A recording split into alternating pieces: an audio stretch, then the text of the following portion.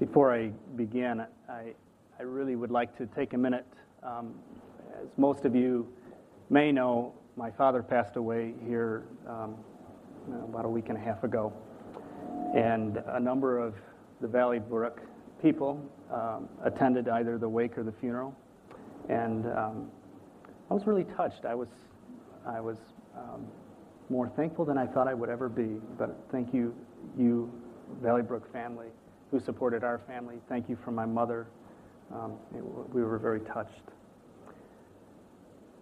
This morning, I'll be bringing some ideas to you out of the book of Zechariah and out of the book of Deuteronomy. One of the things that I do in my job is I teach a daily staff Bible study, a devotion, just a short teaching. And as we go along in our Bible study, if we are at all diligent and are at all open-hearted, inevitably God will speak to us, and I felt spoken to, and I want to share that just briefly with you. After that, Sarah will come up and she will give you more of a ministry update and more specifics about what's happening in Tanzania at Rafiki Village. Let's begin. I'm sorry, am I in the right place? Or...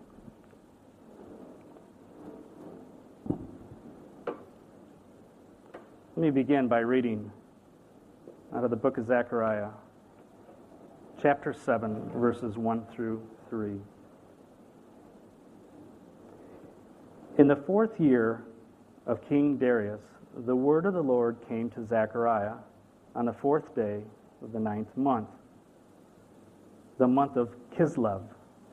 The people of Bethel had sent Sherazar and Regem-Melech together with their men to entreat the Lord by asking the priests of the house of the Lord Almighty and the prophets, should I mourn and fast in the 5th month, as I have done for so many years?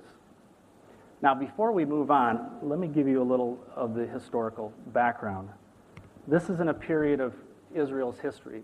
It's well after Israel was in Egypt, after the 40 years in the desert, after the period of the judges, after the period of the kings, after the period of Josiah, the last good king.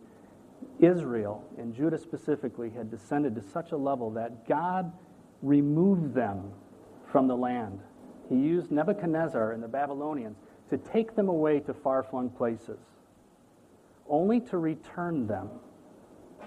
Now, this time of their history, when Nebuchadnezzar sacked Jerusalem, they specifically looked at one event that was very, very heartbreaking to them, and that was the destruction and the burning of Solomon's temple. They realized that that signified such a tremendous loss, God with them. And then they were removed. And what the people did in the far-flung places is every day, every year on that day, they held a fast. They fasted and prayed to commemorate this great loss. Now, God in His sovereignty, as He had predicted through the prophets, would bring the people back, and He does so. And a remnant of the people come back to Jerusalem. They first build the wall. Then they build their houses. Then after God gets on them a bit, they start to build the temple again. And the temple is being built up. So some wise men from Bethany, have a question. It's a religious question. They say, look, we had a day of fasting because of this great loss, but now the temple is coming up. Perhaps we should turn this into a day of feasting. And that was a question presented to God through this delegation. Now, it is interesting how God answers the question. And God answers our questions sometimes in very surprising ways. And He doesn't answer this question directly. He answers this question by asking a question. We read in verses 4 through 6. Then the word of the Lord Almighty came to me. Ask all the people of the land, the priests and the priest, When you fasted and mourned in the 5th and 7th months for these past 70 years, was it really for me that you fasted? And when you were eating and drinking, were you not just feasting for yourselves? In a way, God is saying, what is the motive in your religious life? Is it more about you, or is it more about your love for me?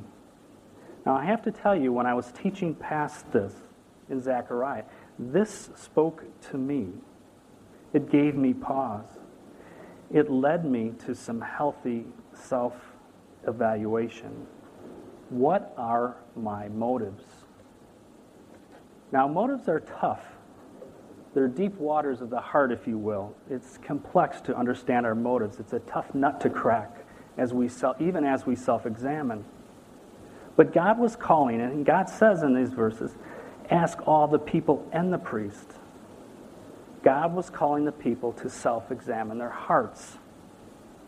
Now, God helps them with the answer. He gives them a clue, and he reminds them in the following verses what he had commanded the people before the exile and how the people had no interest in listening. Let me read for you, and I didn't put it up there. Zechariah 7 verses 9 through 11. This is what the Lord Almighty said. Administer true justice. Show mercy and compassion to one another.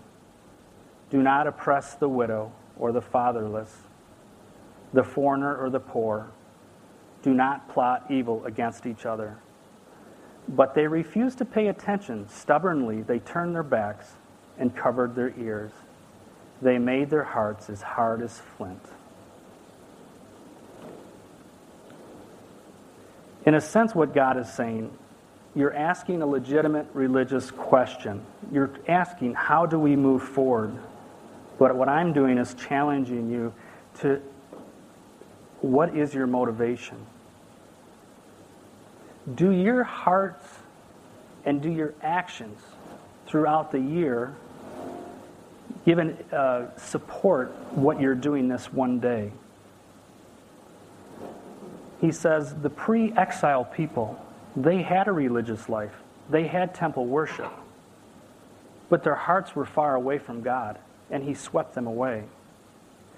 Now, in our modern church life, in our day-to-day, we might ask the question like this.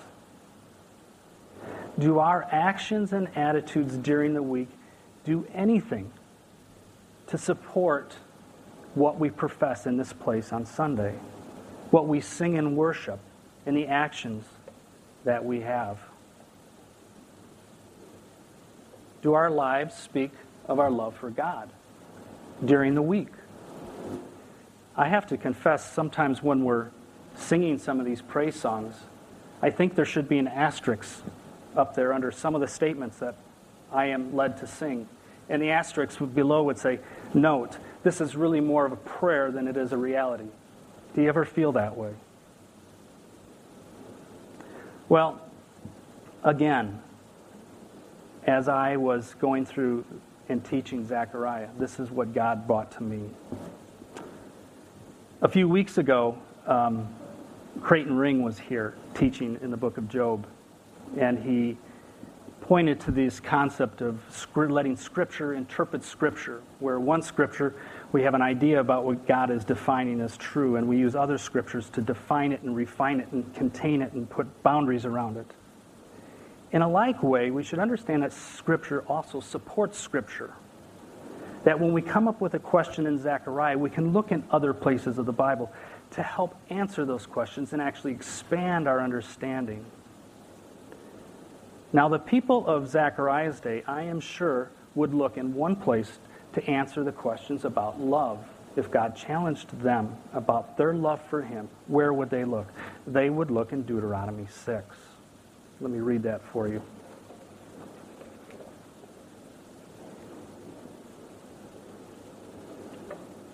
Deuteronomy 6:4 chapter 6, verses 4 through 7.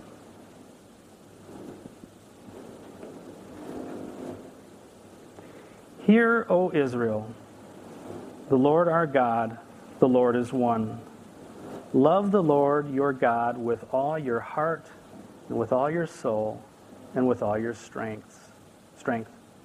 These commandments that I give you today are to be on your hearts. Impress them on your children. Talk about them when you sit at home and when you are walking along the road, when you lie down and when you get up. Also, Jesus clarifies love in the New Testament. In fact, he gives us what the greatest commandment is by quoting Deuteronomy 6:5 when he says, the greatest commandment is to love the Lord your God with all your heart, soul, mind, and strength. He also indicates that our love for him is indicated by us being willing and longing to follow his commandments. Question, how are we doing with that? Not just here, but through the week. How are we doing loving God with all our heart, soul, mind, and strength? Again, as I was introspective about this, as God brought this to me, I found myself wanting. And maybe there's a few of you that also find yourself wanting. What to do? Well, thankfully, the same God and the same Bible that brings us conviction is also the same God and the same Bible that lovingly brings us direction and hope. And what might that be? I have a few ideas that I offer for your consideration. First, we have to set the right foundation. There is only one foundation to love God from, and that is from his grace. That foundation is Christ Jesus. All men fall short in this. The truth is the idea that we would love God with all our heart, soul, mind, and strength is absolute folly. Unless you're much, much better than me. We fall short. Yet God still loves us. Our righteousness is not something we've earned, but it is a gift he has given us. He has delivered us from the penalty of sin by his sacrifice. He died for our sins that we might live and that we might stand right before God. We must understand that he chose us, not because of our goodness, but in accordance of his love and mercy. It's his divine prerogative that chose us. In that prerogative, he chose us. And really, it's despite us. Because truly, we were more his enemies than we were his friends when he chose us. We are right before God because of his mercy. God's wonderful divine love for us that is given through grace and mercy of our Savior Jesus Christ, it has to be our prime motive for pursuing God, to love him. This must be our foundation. Now, if you're here today and you don't understand what I just told you, before you do anything else, seek to understand what I have just said. Second idea. God gives us pastors, he gives us teachers, he gives us elders, he gives us wise men and women in congregations. It is a gift to us. If you did not understand what I just told you about God's love through Christ Jesus, seek one of them out that you might understand. If it is your desire to truly pursue loving God as he would have us, in a way that is honoring and right, and you find yourself stumbling, do you seek this resource? Are you open to listening and engaging the gift of pastors and teachers and wise men and women that God has put in our congregation? Let me read for you verses 6-4 again. Hear, O Israel, the Lord our God, the Lord is one. The time of history that these verses were written was just before the people were ready to enter the promised land. God had delivered them from the slavery of Egypt. They had wandered in the desert for 40 years, and Moses was preparing them to go in. Now, it's important for you to understand that actually when those people, the family of Israel, the Jewish people, when they were captives in Egypt, by and large, they were polytheists. They were so enmeshed in the culture of Egypt that many of them worshipped idols. And when they left, they came into a place of idol worshipers. And in fact, in their 40 years, they engaged polytheists. And God was calling them to go into a place, into the promised land, and displace polytheists, people who believed in several gods, people who bowed down before idols. It was very, very important for the people to understand that God is one, that He's not many, that He's not a stone. What we believe in God is very important to us loving Him correctly. It's also important for our good and our protection spiritually. Do we know who God is? And where do we find out who He is? Can you name 10 attributes of God? By knowing who God is, we will not make the mistake. We will not mistake knowing who He is not. We must understand who God is in order to love Him correctly. This is adoration, and it is a good beginning to loving God. In verse 5 we read, "Love the Lord your God with all your heart, with all your soul, and with all your strength." Well, I would say a good place to start is with a humble heart, acknowledging our failings and our lack of love. It is also a place to start is a thankfulness for the salvation that God gives us that is not dependent on our level of love. We may not always love God as we should, but we should desire to do so. We should, if you will, want to.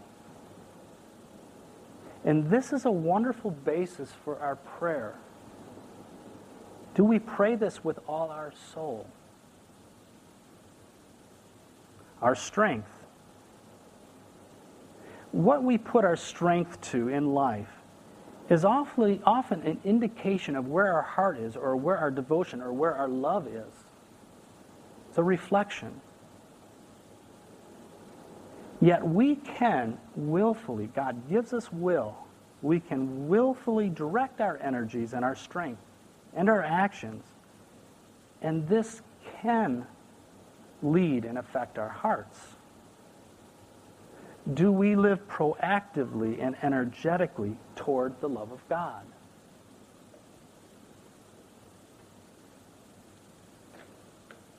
Verse 6 reads, "These commands that I give you today are to be on your hearts."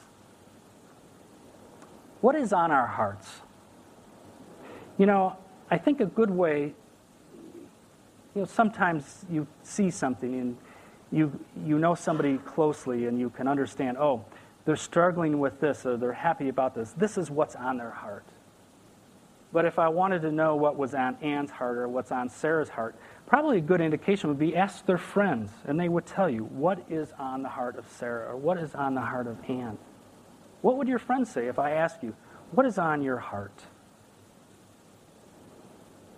Is there any indication that the commands of God are on your heart? These commands that I give you today are to be on your hearts.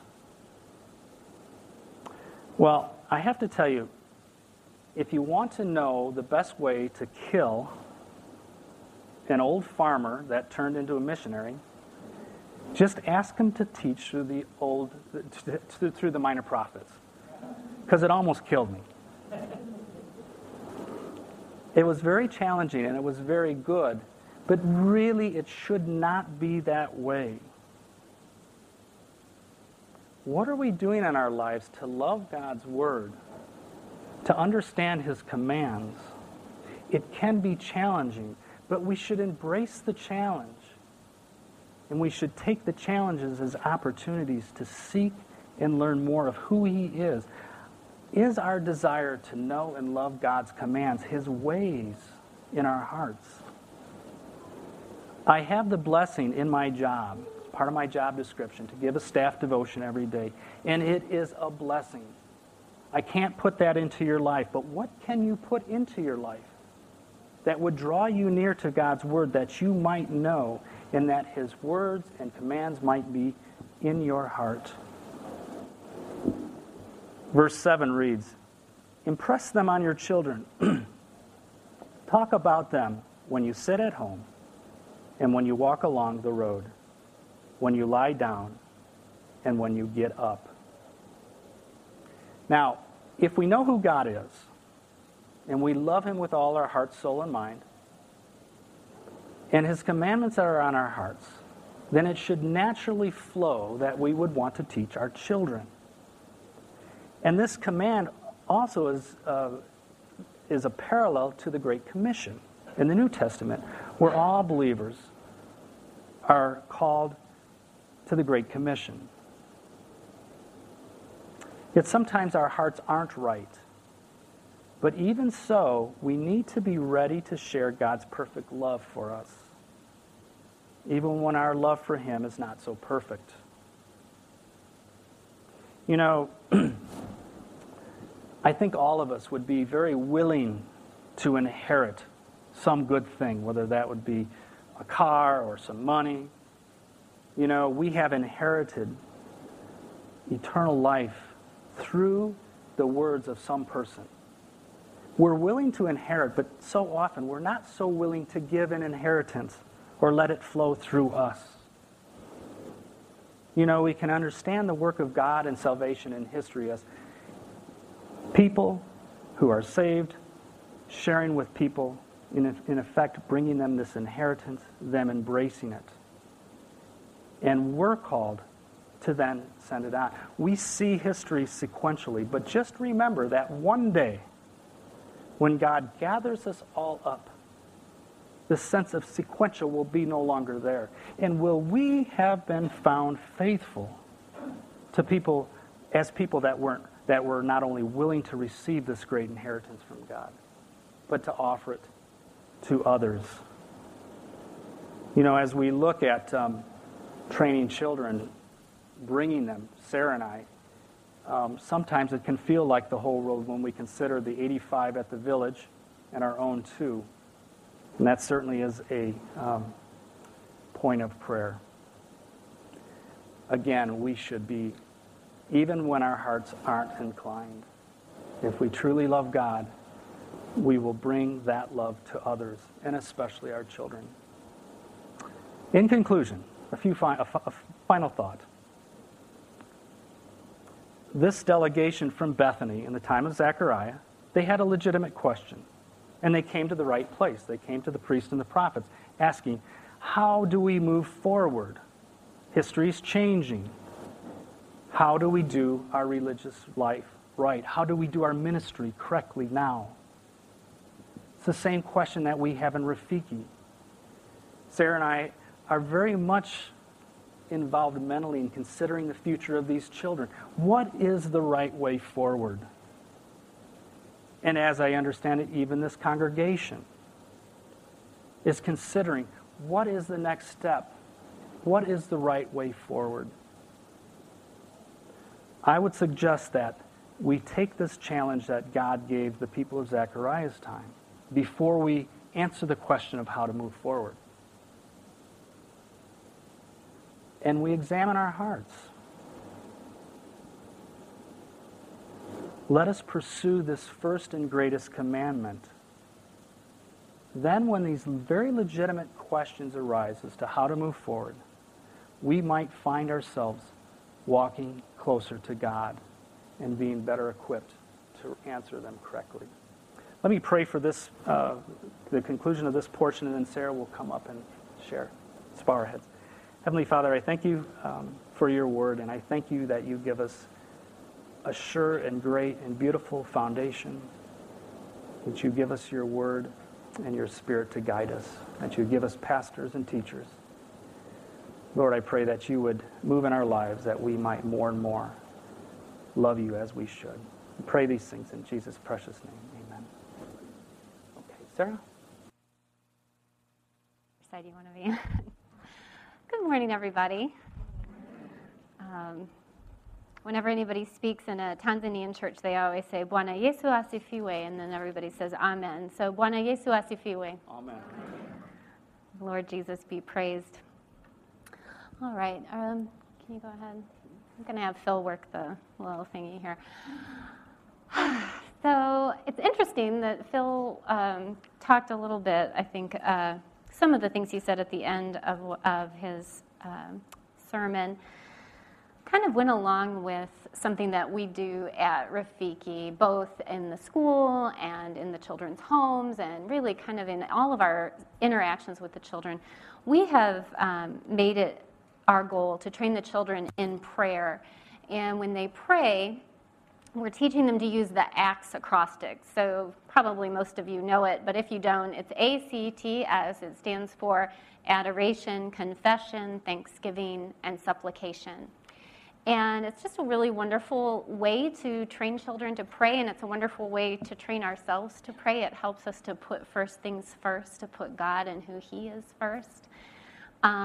And I thought maybe I would use that as my structure for sharing with you what's happening at Rafiki, since it's such a distinctive of our daily lives there. So starting out with adoration, a Bible teacher once explained this whole concept of really worshiping God in this first part as saying things that would be true about God even if we weren't here. Like if none of us existed, we were all just gone. What would be true about God?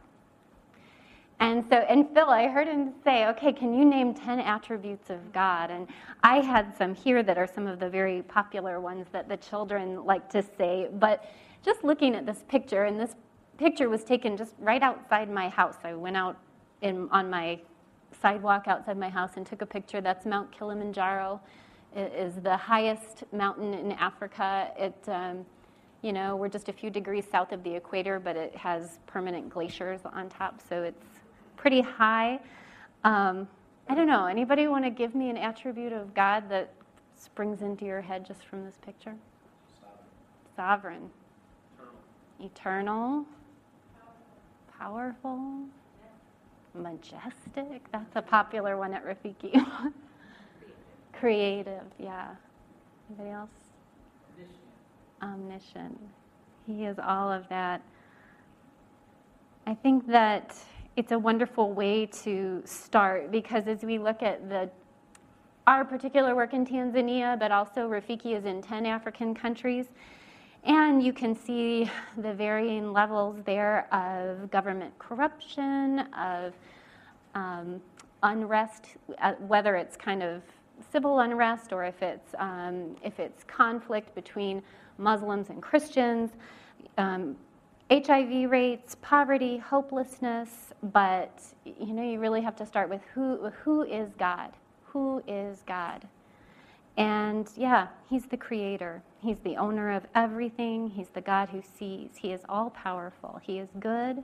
He is merciful. He is our Savior. And that really is the basis for everything that we do there. So moving on, our the next section in our Acts acrostic is confession. And some of you, if you follow Rafiki on Facebook, or if you happen to read my blog or whatever, you've seen either this picture or a picture like it. The little girl there on my lap is Umu, and she is child number 51 at Rafiki, Tanzania. And you might think it odd for me to start my confession section with Umu, because she really is such a reason for thanksgiving, and also certainly reason for supplication as well. But I have to say that with the opportunity of bringing Umu into our village, God really revealed a lot of things to me about who I am and my sins and my weaknesses and my shortcomings. Kind of during this time, Phil was teaching. He teaches devotions every morning, and I'm part of the staff, so I'm there every morning. And I don't know, have you ever been listening and somebody's teaching about a scripture, and you know it's a scripture passage that you've studied before, you've heard it, you've read it, but they say something, and you're like, that's in there? I've never heard that verse before. Have you ever experienced that?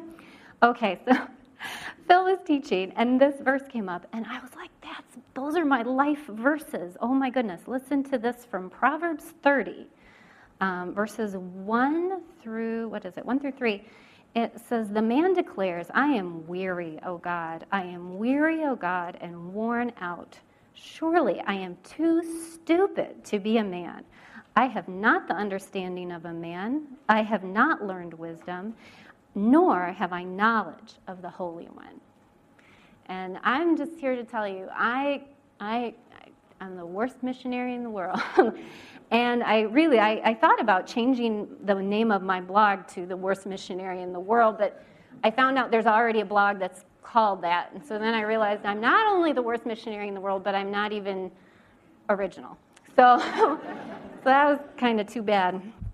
So, but really, I mean, confession is not this thing that you do that, okay, well, I commit a sin, and then I got to go confess, and then I get cleansed, and then, okay, I'm going to commit a sin.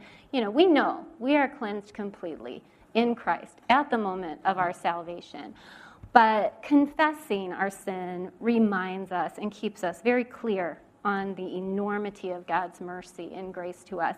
But it also maintains honesty in our relationship with Him, and it can with others as well. And so I just really want to confess to you, when people come to us and say like, wow, you guys are amazing, wow, what you guys do is awesome, I just feel like I need to be really honest with you. This child was brought to us at Rafiki, and the story kept changing, but the first time I saw her, Phil wasn't even there.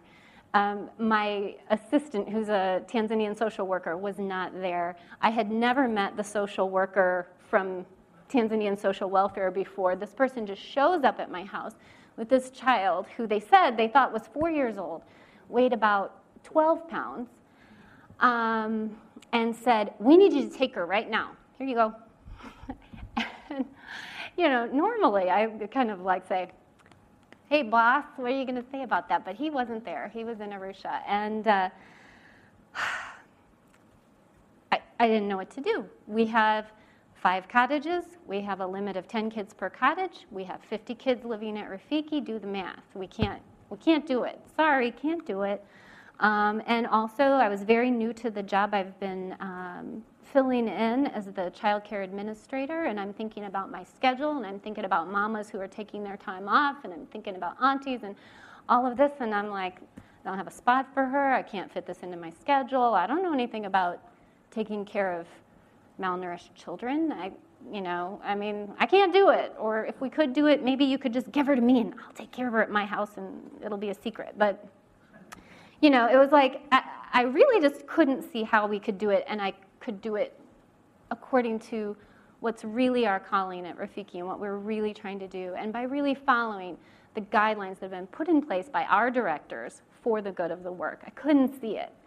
And even after I began to make my investigations a bit and was able to bring Phil into it, and we could go and see her together with my assistant, Linda, and all of that, I still, as I looked at all of the things that I would have to do to make it happen, I just kept feeling like, isn't there somebody else who could do this? I'm too tired. I can't. What about Nema Orphanage? There's another orphanage, and they have way less staff, way less everything than we have, and I'm still thinking, well, maybe it'd be better for her to go there. Just a lot of laziness and self-centeredness and thinking about all the difficulties instead of what a great opportunity it was. But I was very blessed to have Phil and to have directors who told me to keep going and keep trying, and just so many people who were ready to keep taking the next step forward, and I was really kind of forced to do so. Show the next picture. This is a picture of us the day that we took Umu to the hospital for the first time for her kind of pre-admittance health screening. And what do you notice about this picture? But do you notice something special about Umu there? What she's wearing? Yeah, she has a head covering. Umu is from a Muslim family. And I was a little bit concerned about that. In Tanzania, in northern Tanzania, there are lots of Muslims. There tends to be pretty peaceful coexistence, generally speaking. But in maybe the last year or so, there's just been quite a bit, just tensions rising, just, a little bit at a time. And I think when we got ready to take her to the hospital and right away the aunt, put this veil over her head, suddenly I thought, wait a minute, what's going to happen? Do these people really know what kind of a ministry we are? I mean, we aren't just sort of Christians who run an orphanage. This is an absolutely gospel-driven ministry. This child is not going to be raised Muslim, and what's going to happen here? And I was really fearful of that. And we even started to kind of get some murmurings that there was a Muslim kind of community worker who was trying to find some other way to get her somewhere else. And to this moment, I'm not really sure that her family members understand exactly the nature of the place where she is now living and how she's being raised.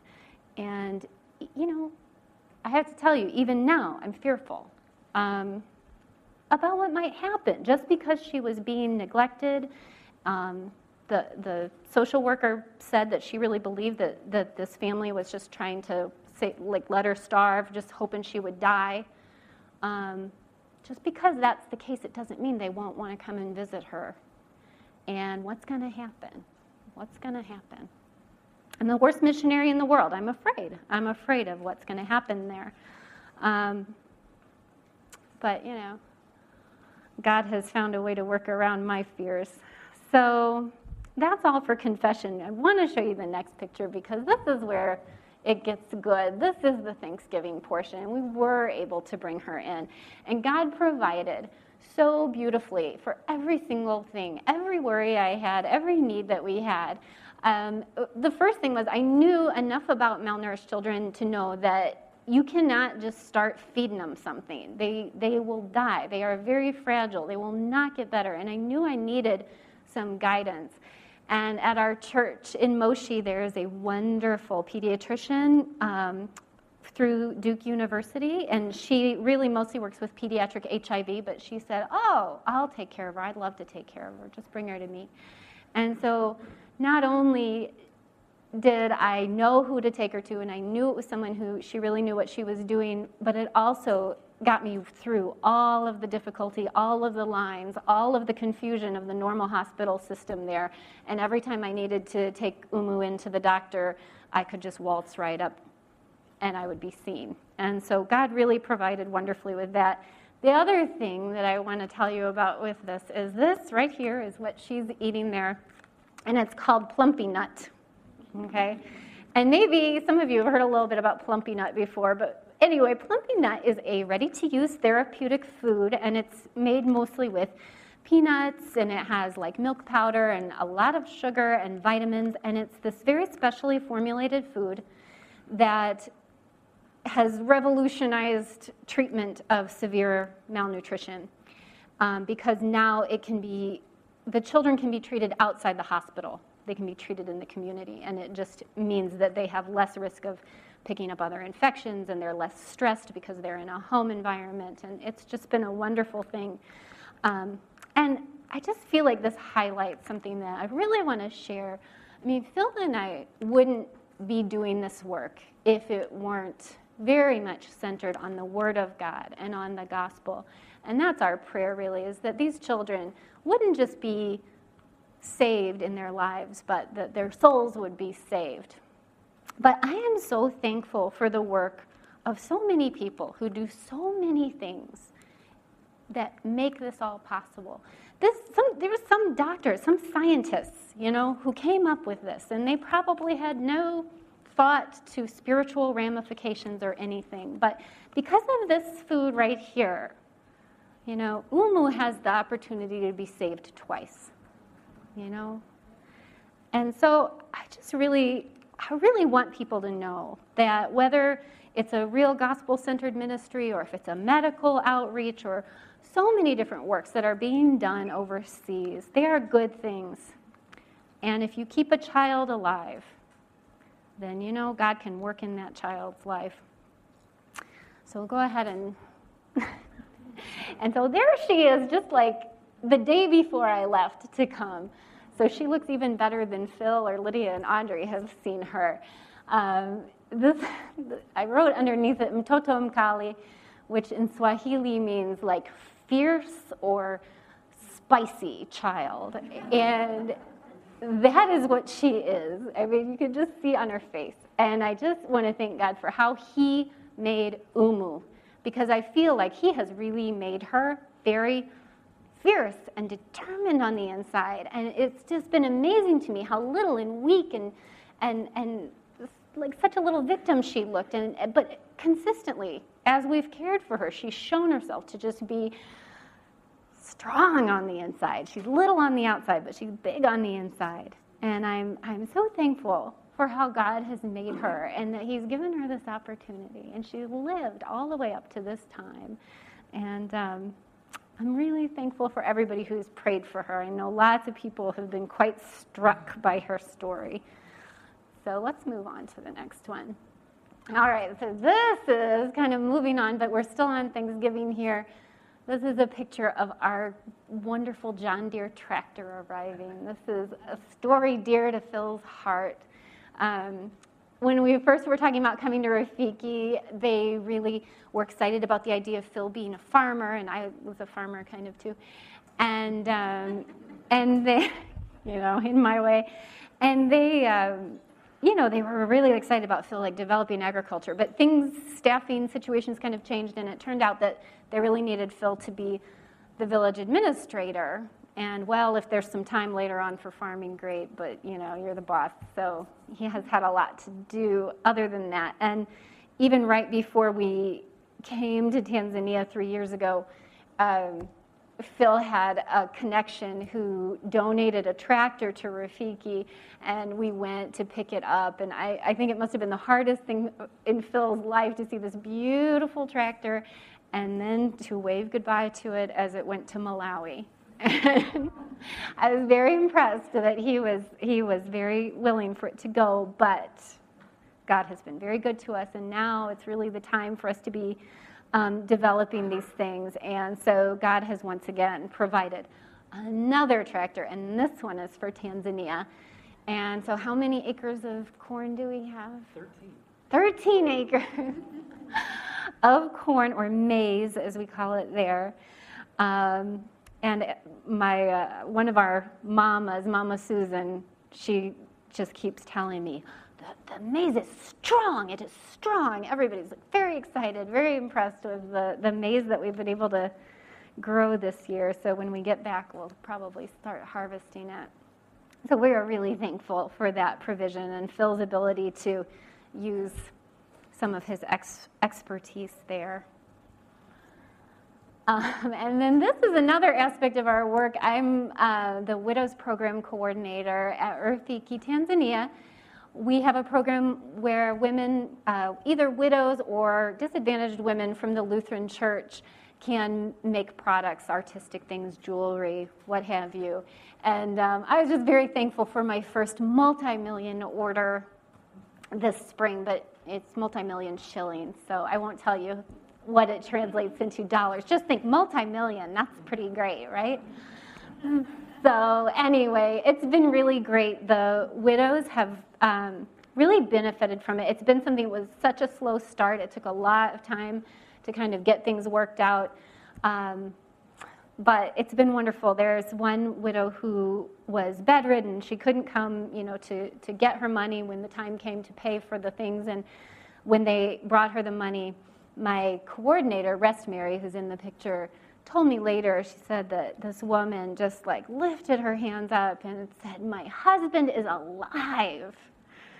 just talking about the Lord, and these small things, they make a big difference to the women there, and just very thankful for that. All right.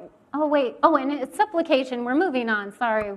Oh, there we go. Sorry. We're moving on to supplication.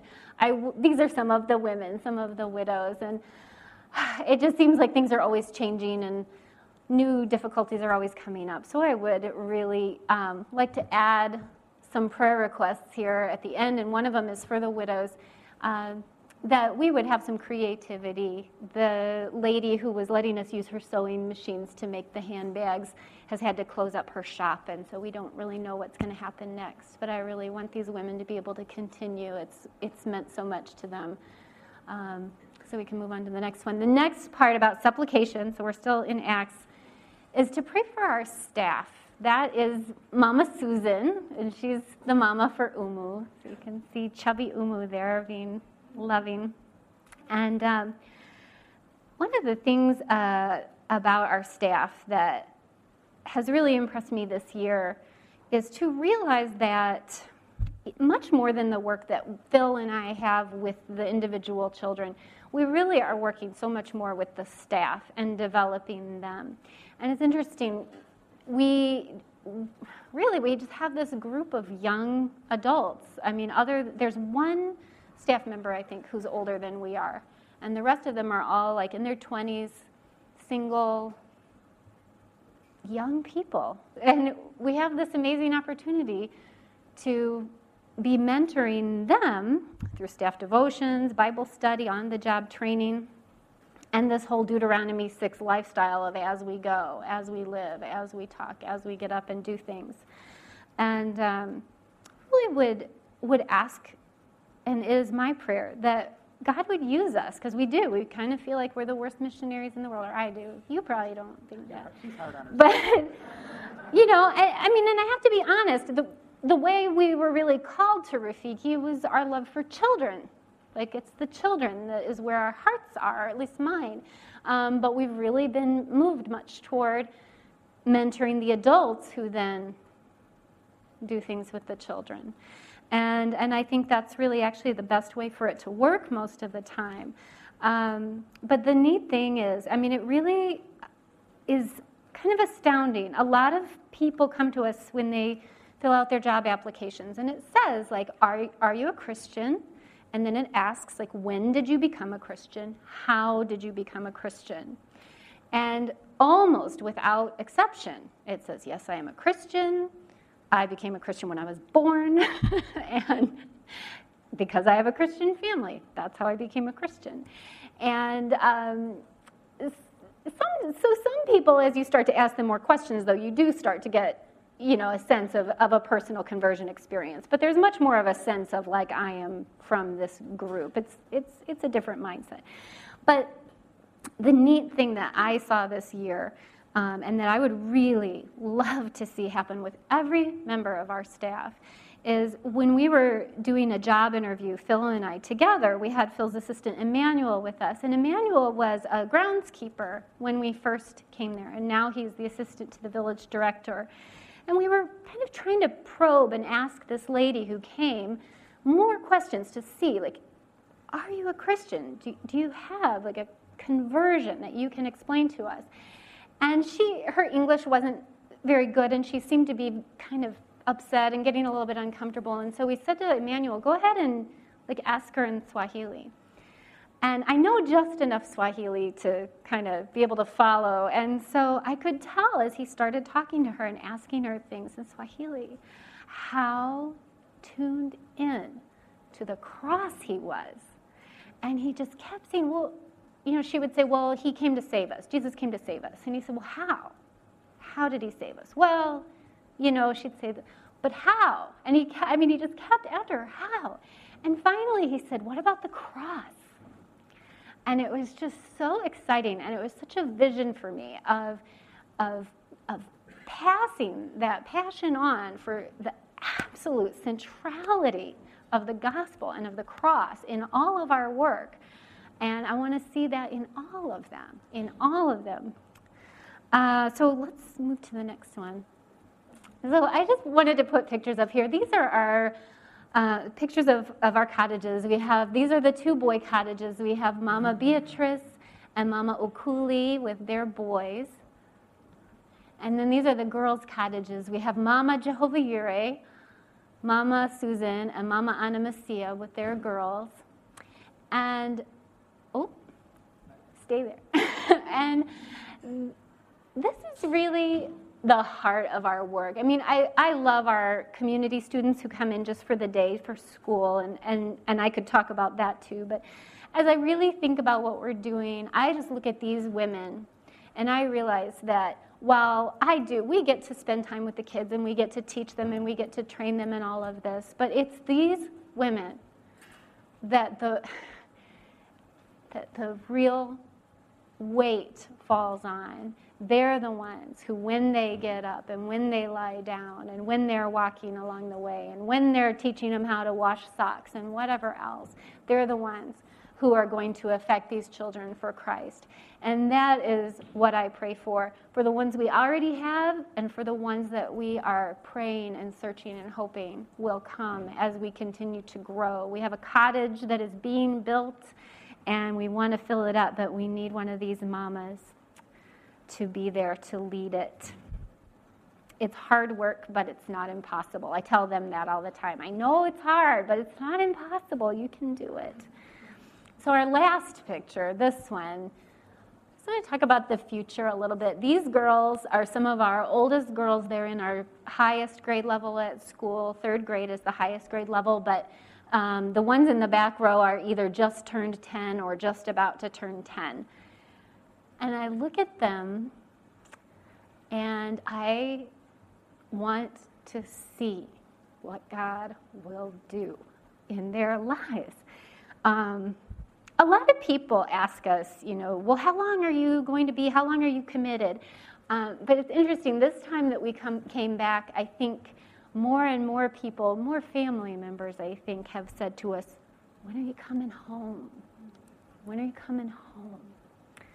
And it's hard when people ask that, because they ask because they love us, and they miss us, and they want us to be here. But I don't know. But my prayer is that we get to stay. My prayer is that we get to be there. A pastor that we were speaking with recently was talking about the idea of passing on your faith and seeing children live lives of long obedience. I don't know if that's like a common thing in American Christianity or what, but I'd never heard it before. I'm like, long obedience, that's what it is. That's what we want. And my prayer is really that we get to be there and see Christina and Annette and Maureen and Adela really take off as their own selves being disciples of Christ and live lives of long obedience.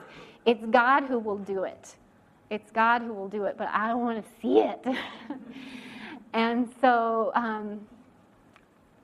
that's how long we'll be there, I pray. And I'm so thankful for all of you and all of the people who pray for us and who give and just support us in so many ways, because it's not without all of you that we will get to see that happen. And so I want to say also, please, if you have any kind of a passion for the work or for children or for prayer or for snacks, if you have a passion for snacks, you can come to Rafiki Prayer Group at the Hillers House on Wednesday and just see how important the ministry of prayer is in this work. And I promise I'll keep talking about it, and I want you all to be able to see it too when it happens. So with that, I think I'll close in prayer. Let's pray. Lord God, you are awesome. You are sovereign. You are perfect. We praise your name. Lord God, I confess my sin, also my weakness, all of my failings. You know them. You see them. And I thank you for your cleansing and your forgiveness in Christ. And I thank you so much for this church. I thank you for calling all of us into a greater, a wider world of work. Thank you for these children and these mamas and all of the staff you've provided. God, I ask that you would bless all of us as we seek to live out your calling in whatever place, in whatever work. In Jesus' name, amen.